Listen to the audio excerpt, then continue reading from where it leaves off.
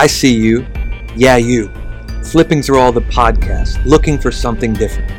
Tired of those with all the catchy phrases, or one-size-fits-all quick fix schemes that never seem to fit? My name is Anthony Hart, and if you are like me, you want more than a moment. We are looking for a movement of groundbreakers and world changers who are tired of the status quo, willing to throw it all up to see what sticks, willing to ask a question before pointing a finger. This is your invitation into a collection of thoughtful ponderings posed to make you think, one-on-one conversations that challenge you with fresh perspective, and roundtable discussions where sparks fly as iron sharpens iron. Intrigued? Pull up a seat. We've been waiting for you. But don't get comfortable. You might be up next.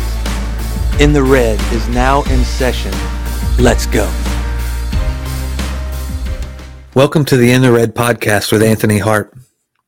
I do want to say thank you for being with us. Thank you for joining us again. Thank you for being a part of these conversations as we move forward. I want to invite you to like, download, and review the podcast. Share it with someone. Invite somebody else into the conversation. And today, I don't have any guests. I don't really have a topic of focus other than the question of how did we get here? Just days away from another school shooting. I get on social media today, and I've been watching over the last few days since the event occurred, and I'm just inundated with agenda. I'm inundated with questions. I'm inundated with hurt. And I'm even inundated with a lot of prayers. See, regardless of where you sit on the spectrum today, I feel like we've been here before. It's not the first school shooting we've had in America. It's not the first time we've questioned gun control. It's not the first time we've seen this horrific accident, not even an accident, horrific event play out in front of us through the news media. And we're all programmed, we're all placed in a moment to choose a side. Most sides driving us further away from one another. So I pose this question again, how did we get here? How did we get here? How do we get to such a place where there really is no in between? There really is no place where we can come to the table and talk. At the moment something like this happens, we're driven to our corners. We're pushed to our space, and we surround ourselves with people who look like us, act like us, sound like us, who only push us further into what our beliefs or our opinions are. See, I want to share some things with you about myself today. I am a gun owner. I was born and raised in Arkansas around guns. My dad was an avid hunter. I didn't do enough. I wish I could go back and do more with my dad. When I was a kid, I was never a early riser and still am not, which is amazing since I joined the military and was forced for 21 years to get up early. It's hard for me to get up early in the morning. So I wish I could go back and push myself to get out of bed and spend more time in those spaces. My dad's still with us today, but it's just moments I look back and I wish I could have shared. But when it comes to guns, there was something that I learned early on, and that was respect for those weapons. Being a pastor's son, I also learned a respect for the human life. So at no point in my history have I ever thought about picking up a weapon, picking up the weapon that's in my home, that's in my bedroom, near our bed, that is there for safety of our family. No point have I ever said, I can't wait for someone to come in my house and I get a chance to drop 3 bullets in them or whatever.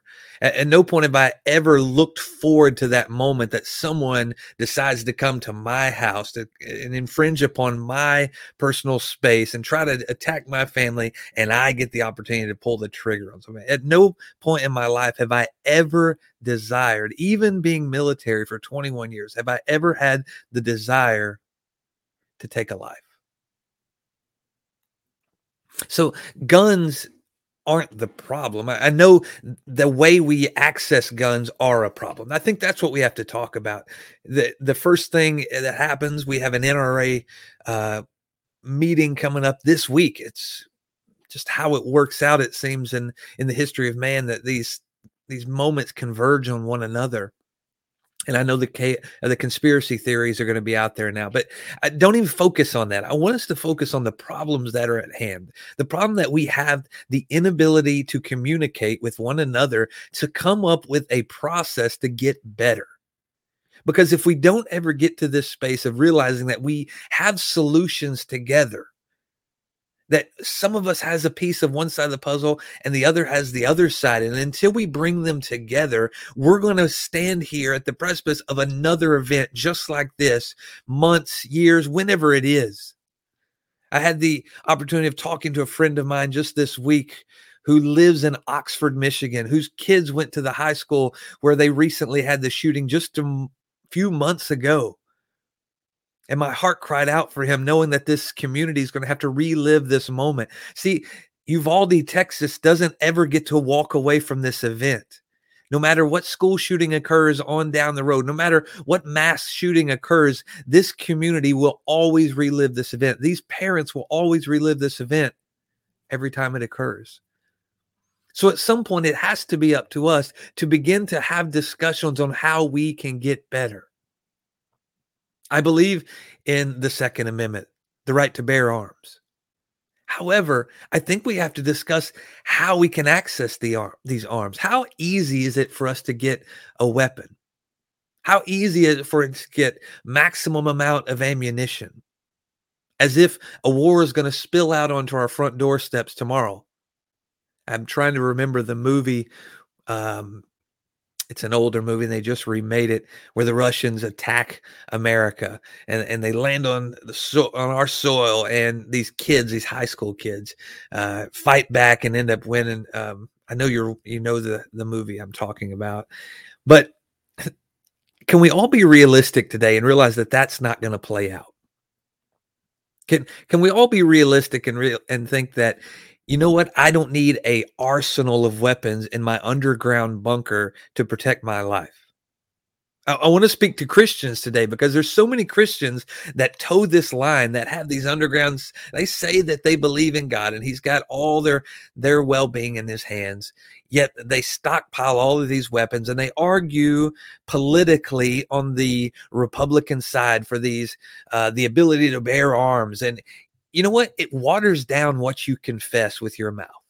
Do you believe more in those guns and your political desires than you do the God you serve, the God you believe in? It's just as bad on the opposite side when we have people on the Democratic side that does not believe that God has a hand in all of this and can take care of us and is operating in this. And the political disparity right now, because what I've seen in this event is agenda. Everyone's got an agenda. We have an election coming up, and you know how many people who are running for governor. I've seen the governor of Texas and also the governor candidate for Texas, how they've used this event. They swoop in with the families. They get the camera time, and somebody say, well, they're just trying to. Don't give me that crap. We see it time and time again. Every one of these politicians have an agenda, and they use these moments to advance their own agenda, to advance their name into the limelight, to get in that space, to get the votes, because they say, I'm going to do this and I'm going to do that. But you know what they've done? Nothing. We've had Republicans in office. We've had Democrats in office, and we still have babies being gunned down in their schools, in places where they should have been safe. I'm even frustrated with Christians today because I've seen all on these social media avenues and aspects that we're not going to pray. What's prayer doing? You know what? We're just not going to. Everybody says prayers and thoughts. We need to stop praying and take action. No, we need to pray and take action. All you Christians out there that are just sitting in your homes and just praying over this and not doing anything, you're the problem. All those Christians out there that are saying and speaking that, you know, we got to get over it. We can't just pray about this and we got to do. You're the problem. We need to pray. We need to ask God for the right information. But you know what he's going to do? God's not going to do it for us. We're not going to sit back on our hands and just say this magical prayer and God's just going to swoop down and take care of everything. He's going to give us the wisdom. He's going to give us a piece of this knowledge that we can make the changes in our community. We need Christian politicians that are not driven by money, that are not driven by DC, that are not driven by their agendas of their political party. We need somebody to stand up in the Republican and Democratic Party who are Christians to say, you know what? This stuff is not right. We need to be better, and we're only going to be better together. Because Christian Democrats today have a piece of the puzzle. Christian Republicans have a piece of the puzzle, but they have such a line between them of division that they'll never grow together. Maybe this is just an episode of my thoughtful musings today. Because everyone in their mind, whether you're having this with somebody else or not, is having these thoughts in their head. Where do I fall? You're being made to choose. Every conversation you walk into, everybody, whether you know it or not, has a debate, has something that they believe in or an opinion, and they're not listening to the people around them. If you own a gun today, I encourage you to have a conversation, not an argument, not a debate, with somebody who doesn't. If you've been raised around guns and you respect them, I encourage you to have a conversation with somebody who's scared to death of them. Because you both have a piece of this. But I want to talk about even something else, that the guns is at the forefront. See, I've never seen it. Well, I can't say that because we have accidents all occur, but accidents with guns being dropped or all that. But there has to be human action for a gun to take a life. Let's talk about something like mental health. Let's talk about the drugs that we're giving our kids because of OCD, because of their hyperness, all these things that we've now, I don't ever remember when I was growing up in the 80s, there was a lot of people who had attention problems. I did. I was one of those kids that, man, I would read ahead of the teacher and I would get in trouble for talking all the time because she's talking about something and I'm 3 pages ahead of her. And so I'm going to talk to the people around me who are right along with her, struggling. You know, if I lived in today, there would probably been a call by the principal or the teachers that you need to take care of him. He has attention deficit disorder. He needs something to focus him in. And I see too many parents who are just willing to throw a drug in a kid's body. And I've seen these kids who are taking this medicine, this Ritalin and stuff. You know what it does to them? It shuts them down. They look like zombies walking around. We have emotionally disabled these kids. That's what these drugs do. They disable their emotions. These games that we allow them to play, a lot coupled with these drugs. Do I think video games are the complete answer? Getting rid of all the violent? No, I don't think that's going to solve the problem either. But what it does is we see guns in everything that we do. And we have them in the home, which I had them at home, and I watched Westerns growing up with my parents. But I didn't have this numbing of my emotional senses. I didn't have this lack of information and education on the importance of this. I didn't have the lack of education and importance of a value of a life. See, that's what's occurring in our homes, whether we want to get to the point or not, is we have access to guns, yes. But the things that are changing is our kids are being numbed emotionally to the feeling of people around them. They can't first socially interact with people. So we've lost the value of life. We take these medicines that numb us to the world around us. So we're only focused on internal and just maintaining moment to moment. These games take away, these movies take away the value of life. See, this is the problem that we have. The guns are not the problem. It is no one has a value for life anymore.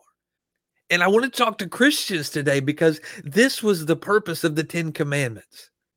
There's so many of us running away from the word today. So many of us denouncing our faith because of what we think we know about God or what we've been told about God or the fact that we've been hurt by churches. We see all of the problems in the Southern Baptist Convention right now with women being abused and things being wiped under the rug. I saw a church in Iowa, a video this weekend of a pastor who gets up and admits adultery to his congregation. And everyone claps and says, oh, he's such a good pastor. And I'm thankful that he admitted to it and he's going to get better and he's stepping down. But you know what happened next? The woman who he committed this adulterous act with comes to the stage with her husband. And he committed this act beginning when she was 16 years old. took her virginity in his office in the church at 16 and continued that relationship for years.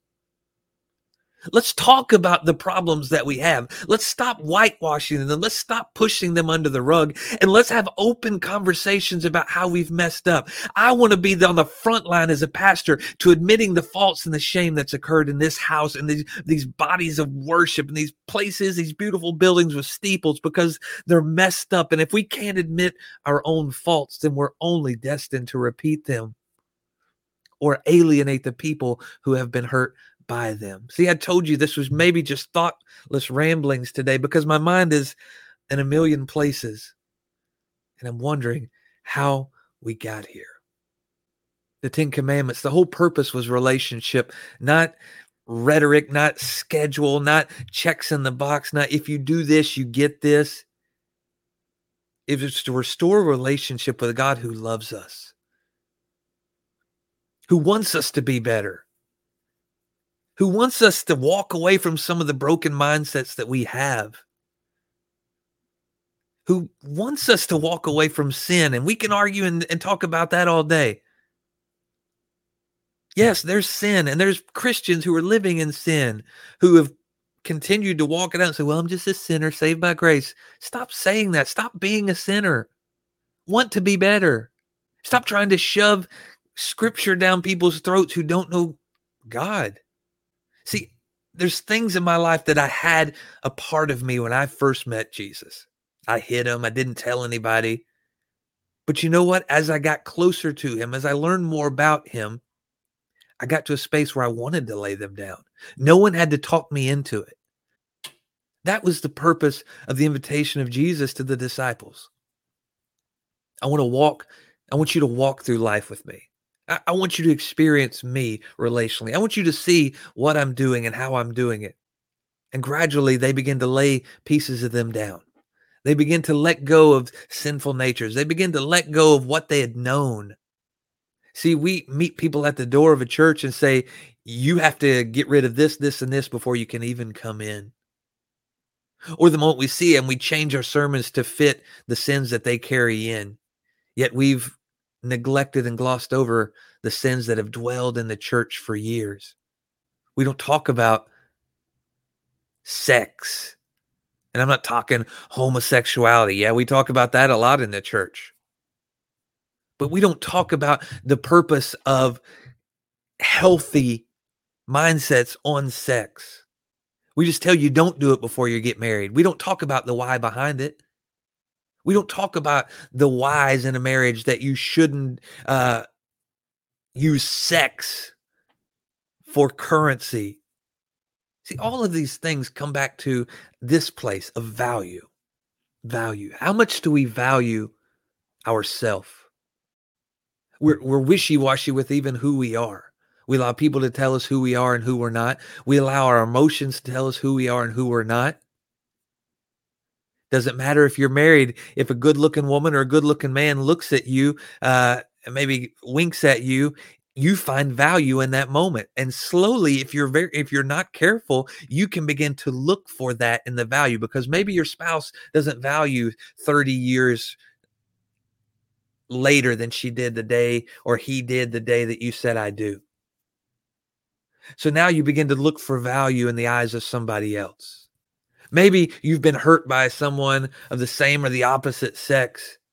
So you begin to look for value in other places. See, this is the problem overall, is the lack of value. This is why in the Ten Commandments that God said, first you need to know me. I created you. I love you. And I have a purpose for you. But if you don't know me and trust my value, then you'll never see your value as an image of me, as a piece of the puzzle. And you'll never understand the value of your neighbor, who is the other piece of the puzzle. See, I struggle today because my heart cries out for these young kids who didn't have a say in the matter, who've never got a chance to vote, who've never got a chance to voice how we make a change, or sit across the table and have a conversation about a change, sit in a forum to say, you know what, we've got to do something different. They never got that opportunity. My heart cries out for these parents who wish they could have changed some things, who wish they would have voted for this person or said this or spoke up or maybe just even held their kid out of school that day.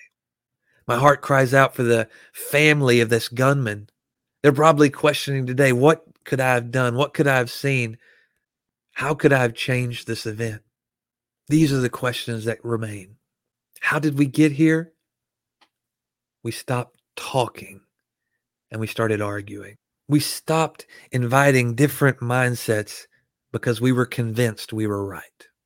We stopped looking for answers because someone told us that this would fix it all. And then we focused all of our resources on that. I don't know what side of the line you're on today. I don't know if you own a gun or you don't.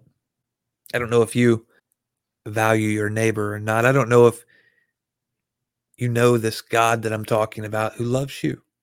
And I don't care. We've got to do better. We've got to begin to have conversations. We've got to tear down the wall that separated us. We have to start holding our politicians accountable for the things they say on election day. We find ourselves in the red in a lot of areas today. But you know what? I want to read some scripture, and I know you hear what you're saying. Oh, Lord, here we go. Philippians 4:6. This is prayer. So Christians, I'm going to speak this over you, and you better listen. Do not be anxious about anything, but in everything, by prayer and supplication, with thanksgiving, let your requests be made known to God. If you're praying for hope today, you better be open to the moment that God tells you it's time for you to be hope. It's time for you to make a difference in your community. It's time for you to stand up for those who have been pushed down and walked over. It's time for you to be the voice for those who don't have a voice. If you have control and power and authority in your community, in your business, then you better start making a difference with it. If you have financial resources, then you better start making a difference with it. Stop praying for God to do something when you've been equipped with things that can move the needle. We have to get better. We have to strive for something to do. We have to see ourselves as part of the problem and part of the solution. James 2:14-17 says, "What good is it, my brothers, if someone says he has faith, but does not have works? Can that faith save him? If a brother or sister is poorly clothed and lacking in daily food, and one of you says to them, 'Go in peace, be warmed and filled,' without giving them the things needed for the body, what good is that? So also faith by itself, if it does not have works, is dead." See, there's too many people today who have the ability to move the needle that are saying, "I'll just pray for you. I'm believing for something better for you. Hopefully God will step in and make a difference." But maybe he puts you in that space. Maybe he puts you in that moment to be the difference maker. That's what Jesus came to do. Jesus could have done all this by himself. If we truly believe that God was God in person, he could have came down like a rock star. He didn't need to use a woman. He didn't need to be born. He could have come down like a rock star, lights, glam, all the explosions and fireworks, did what he needed to do and go back up to earth. Marvel superhero style. But instead, he took the humble route. Born into this earth by a normal woman, walked through a normal childhood, got to adulthood and went and picked 12 normal, unassuming guys, teenagers by most accounts, and said, "Let's go. Let's live a life worthy. Let's live a life that demonstrates value. Let me restore the value of you so that you can carry this to others." Christians, I'm asking you today, what's more important? Your gun, your politics, your agendas, or is it the access that you've been given? The access to the one who knows you better than anyone, the access to people who need to experience the love and the grace and the mercy that you've received.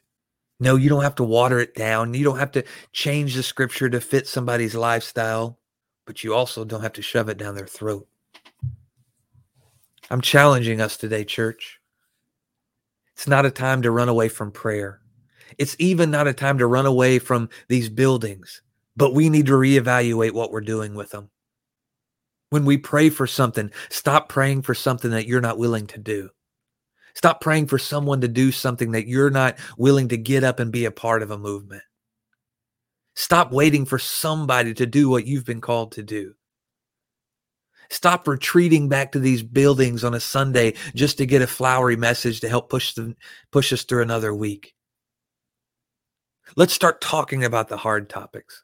Let's start moving as a body together. See, there's a purpose in these buildings. It is to come and to be grown so that we can walk out of those buildings and be world shakers and needle movers and ground breakers and really making a difference in the world around us. Take off your religious robes. Remove your religious titles. That crap don't matter. You don't have to tell me you're a Christian. Show me you're a Christian. I don't care how much scripture you know. What are you doing with it? Don't tell me that this is right and this is wrong when I see you struggling and I see you not doing anything with this access to this God that you say loves me and cares for me and has all this power. Don't come to me with all this scripture when you ain't doing jack with what you got. That's where I'm at as a pastor. I'm holding myself accountable today. I want to change the narrative. I want to open us up to a different thought process. See, I know a God who is life, who is love, who is truth, who is the light. And we don't get to negotiate any part of that. But maybe somebody needs to know him as love before they'll accept him as truth. Someone who's in a dark place needs to see him as light before they can ever realize that they're worthy of his love. Some people who's at the end of their rope needs to know that they have access to this life through this truth. See, God is all of these things. He doesn't sacrifice one for the other. He doesn't get to be all love and no truth. He doesn't get to be all truth and all love. He is life, love, truth, and light. This is the God we need to share. I encourage you today to be in thoughts and prayers for those that are hurt. But if you have a voice, then open up your mouth. If you have a position where you can make a difference, then stand up. We'll do this together. Thank you for being with me today.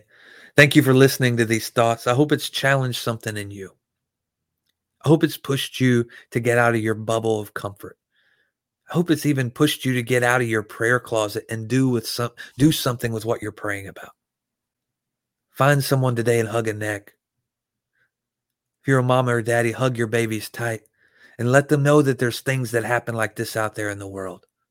We need to be prepared.